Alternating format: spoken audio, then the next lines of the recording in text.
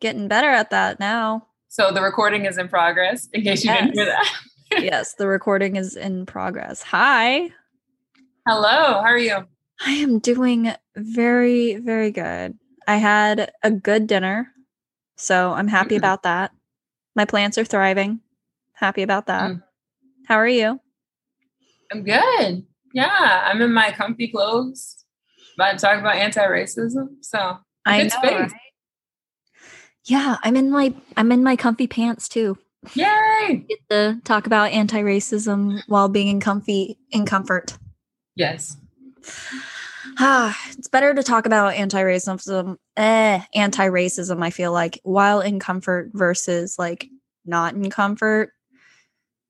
Like, do you remember it was like second day of orientation when we had to do our anti-racism training and we were all still kind of like, oh, we're new to this school. Is it still business casual?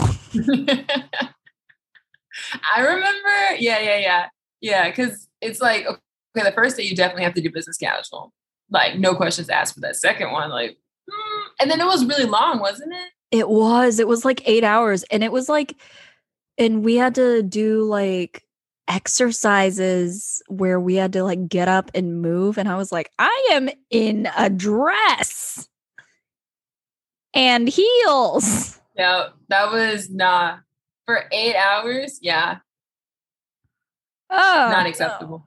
no, no. When did Mm-mm. you give up on the formal dress or on the business casual dress? I gave up week 2. Oh, I with the program. Mm-hmm. Hmm.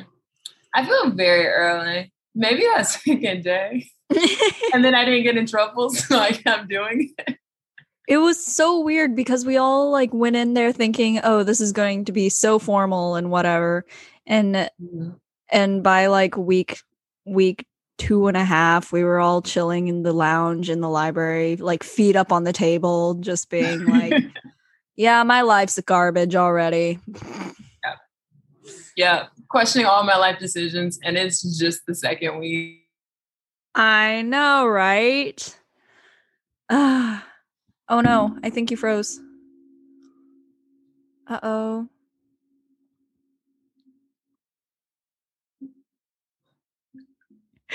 Okay.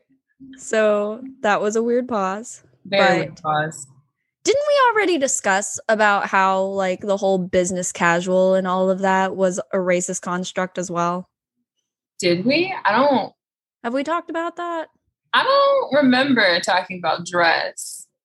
Like how I know we've talked about the Crown Act, Mm-hmm. about deeming what hairstyles are appropriate and inappropriate and that being a racist policy. Um but I don't know. I don't know. I don't remember us talking about racist, but we have talked about business settings, so it is possible. I'm just not remembering. Yeah, it is possible. I don't know. Well, Mhm. we can talk about success and racism now. Woohoo. Yes, we can. Yeah. Oh my goodness. This chapter, once again, did not go anywhere near what I thought it was going to be. No. And it was extra disappointing because we read about failure last week. So I was like, oh, Mhm. it's just going to be the opposite of last week. And Nope. I thought I knew for sure that that's what it was going to be. And I feel somehow worse. I also wanted to acknowledge that today and tomorrow are the 100th anniversaries of the Tulsa massacre. Um, so remembering that, I've been seeing a lot of posts on Instagram, and we were in Tulsa not too long ago. Yeah. This. Oh wait, that was almost a year ago. Yeah. Ah, Yeah. We're like 3 months shy. Yeah. wow, wow. Okay then. So Mm. yeah, I had known that there was a Black Wall Street, but I didn't know like where it had been. And the fact that it was in Tulsa and that we were there less than a year ago kind of makes me wonder, like, want to see if there's like a memorial or anything up there. There is a memorial. I've been there. It is breathtaking. It's really nice. Oh, wait. Did we walk? We didn't walk by that whenever we were there, though. No, I'd been there before. Oh. And while I was there doing all the touristy things, I saw the memorial. Yeah, it's really nice. That's good. I didn't know that you had been to Tulsa before. Yeah. And you were willing to go back for a friend's wedding. My adoption agency is in Tulsa, so I have a lot of thoughts and feelings about Tulsa, Oklahoma as a location. Definitely. It's an interesting location for a headquarters. Yeah. So I'm really happy that people are taking these 2 days to really think and reflect and remember everything that was lost in that time. And the fact that it was only 100 years ago, too. Yeah. Like, there are still people alive that were alive at that time. Yeah. I remember reading an article, I think. No, it was a different situation. Totally discard. It was, I believe, a massacre. But it was like about 100 years ago. And I remember reading an article because there were survivors who went to the Senate, I think, to stand in solidarity with a bill that's being passed, and just hearing their story was, oh my gosh. Yeah. Like, storytelling and bearing witness to things like that. Like, also, it reminds me of that neighborhood that was demolished that was mostly Black and brown homeowners. It was a neighborhood where Central Park now stands, and there is a plaque in memory of that neighborhood too. And it just, I never heard or read about this history until later in life, and B, it just makes me so sad and angry that whenever there can be like Black and brown joy and success and all of these thriving communities, it somehow is always, not always, but a lot of the times it is destroyed out of just white rage. Yeah, that's why I think it's very interesting in this anti-racist space, because like you said, you have these communities, I mean, throughout history, where Black and brown people are doing their own things and they're surviving and they're thriving and it's great. And then racist white people take it upon themselves to destroy it because they can't stand to see Black and brown people thriving and succeeding in a system that already is so tilted against them. Mm-hmm. And it just, it definitely, like, if it doesn't enrage you, what wouldn't enrage you at this point? Like, it's just so frustrating and so just grief-inducing to see that history repeat itself over and over again. And to segue into like what Kendi talks about in racist policies, whenever Kendi's referring to the racist policies, how they kind of like they're a way of being complicit. The racist policies make people complicit in these things. Like, he also brought up the Birmingham bombings, which did kill 4 little Black girls, but he also talked about how racist policies and racist medical practices allowed for 500 Black babies to die because of lack of resources, healthcare, medicine, food. Yeah. And so it's like, where can anti-racist actions and policies actually succeed whenever it feels like there's these overt acts of racism happening, which are being allowed, as well as the covert ones, which Kendi also talks about. Yeah. I thought that was really interesting that he brought that up, because it just brought up the different levels of tolerance. Like, if it's a racist person doing something, then there's so much backlash and there's so much outrage and there are protests. But when it's systematic, then sometimes we're not even aware. And if we are, then there's not as much because, I mean, one reason I'm assuming is because we think that's how it is. That's how it's always going to be. That's how it always has been. Like, there's nothing we can really do about that. Yeah. Like whenever we think about like racist housing policies nowadays, gerrymandering, the bills that were just passed in Georgia, like the voting laws, it's so hard to imagine that there can be something else, which is exactly what Kendi was talking about when he said that it was in his head that racism is basically like if the Constitution was the skeleton and backbone of America, racism was like the spleen or the muscles or part of it, you know? Yeah, an integral part of it. Yeah.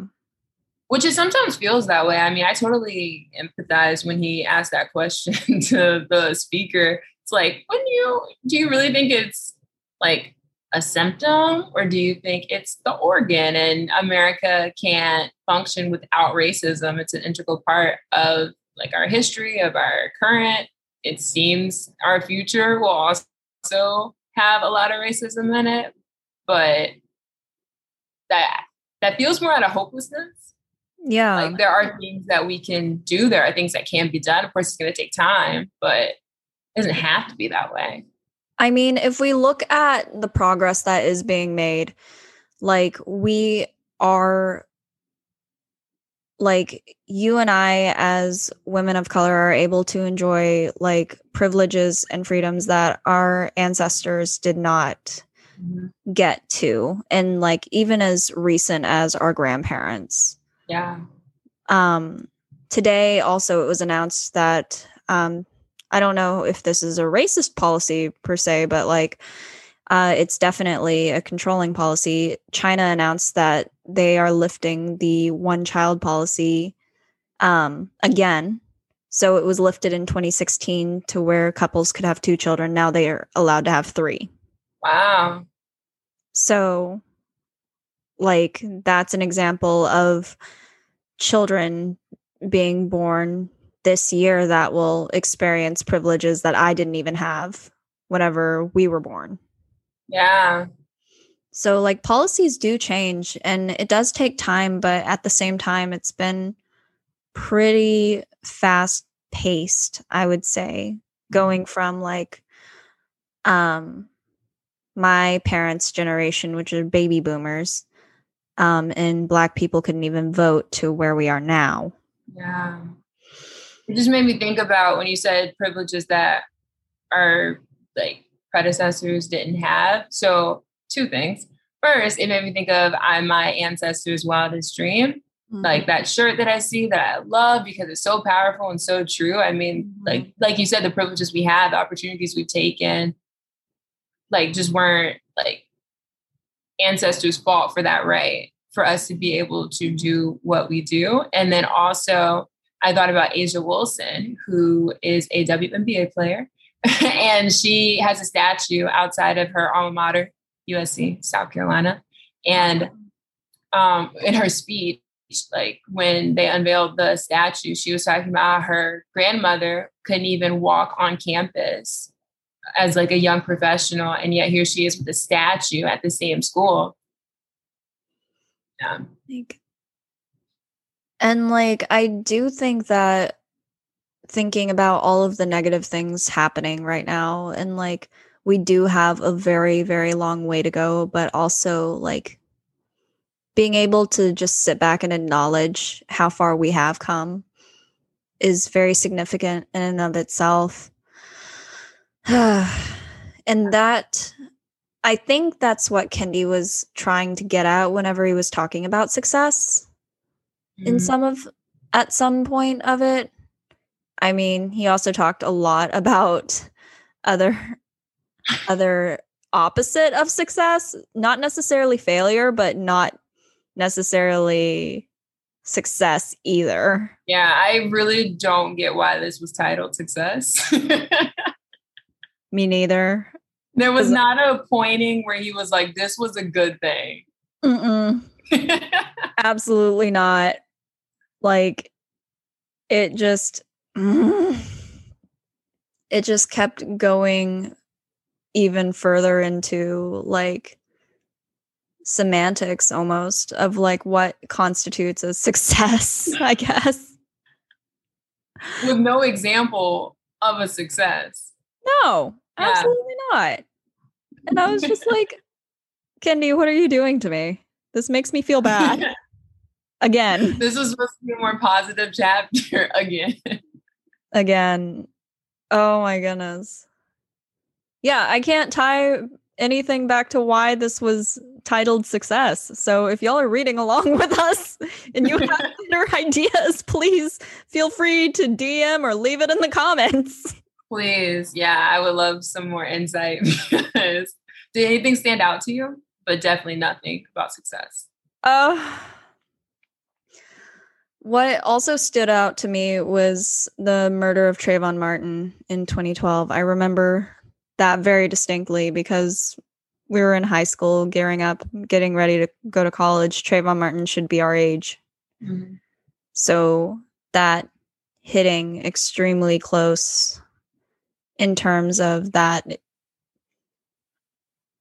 like, he should be alive today and he's our age and we're talking about him right now and he's in this book. Same with Breonna Taylor. She's also our age. Like, for these murders to have happened, and like kind of feeling that, like, that feeling of mortality that we have, like, especially whenever you're in your teens, 20s, you're supposed to be thinking, oh, I'm gonna live forever, this is great. You're not supposed to be worrying about, am I going to get shot randomly walking home with a bag of Skittles, or am I going to be shot in my sleep? So definitely remembering Trayvon.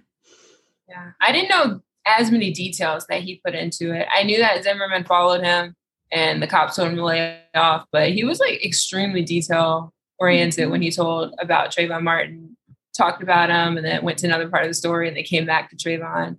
Yeah, it's always really heartbreaking to hear about Trayvon Martin, for sure. And like, add on the fact that Zimmerman walked free through our Justice Department. Yeah. Like, we literally talked about this last week. There's literally just a parallel, almost two different systems here. Yeah. So, and like, it's the same system that imprisons Black and brown bodies with a stupid amount of time for having weed on them, or for like petty theft or petty crimes. They get way harsher punishments than a guy that literally murdered a child. Yeah. And had it been the other way around, yeah, it would not be the same. No. Goodness. Yeah, this chapter just felt very heavy to me, especially whenever Kendi was talking about his colleague and friend's partner who had whose place he had taken at, it wasn't Temple University. What was it? Where he was getting his PhD? He did get his PhD at Temple.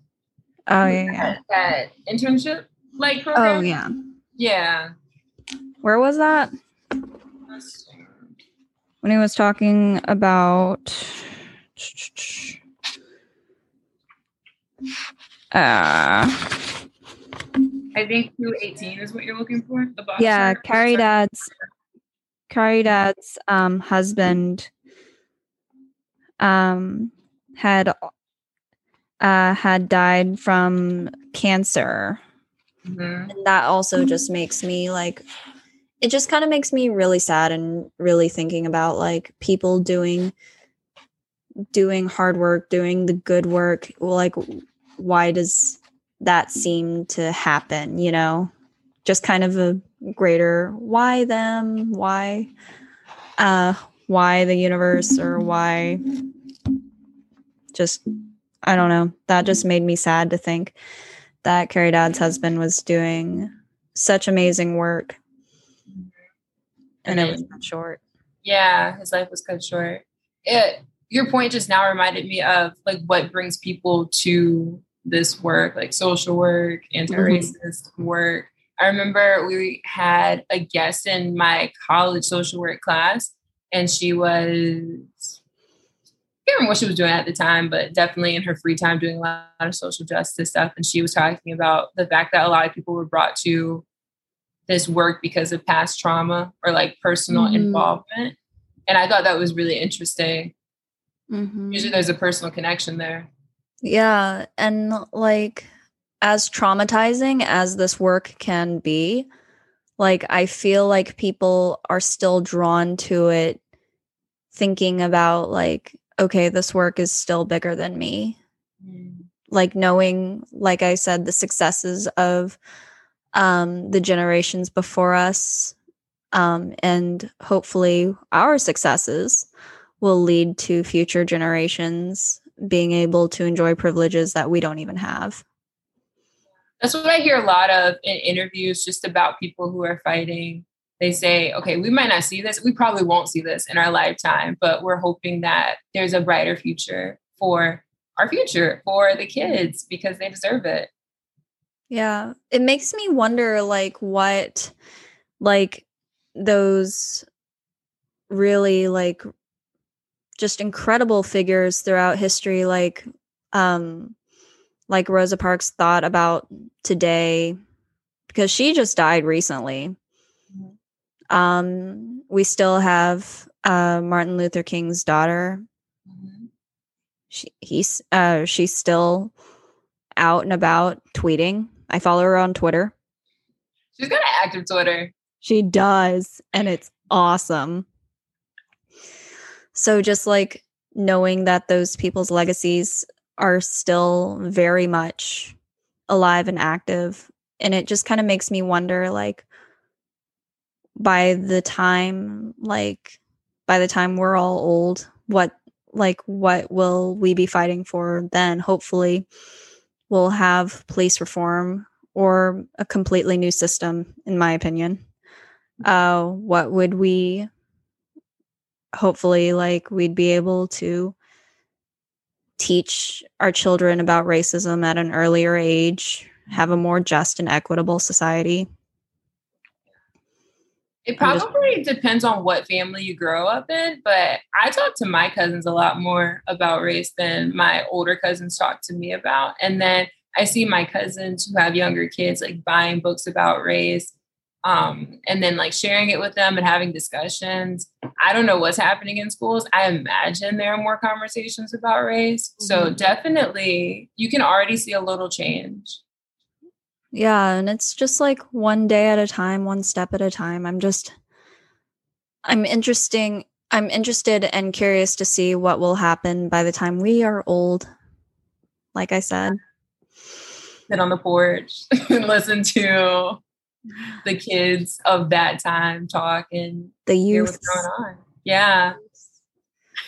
Apparently, we're already technically old, according to the Gen Zers. Have you heard the new term? I think it's called a chug or a chug. It means old? It means lame. Oh my gosh. That is not a nice term. One of my friends that's a writer texted me and said that she wrote an article about it, and I was like, I've never heard of this word in my life. No, there's so much vocabulary. Like my cousin, specifically the one who's 14, she'll start saying words like, what is that? So you're right, we are old. I don't know slang anymore. Yeah.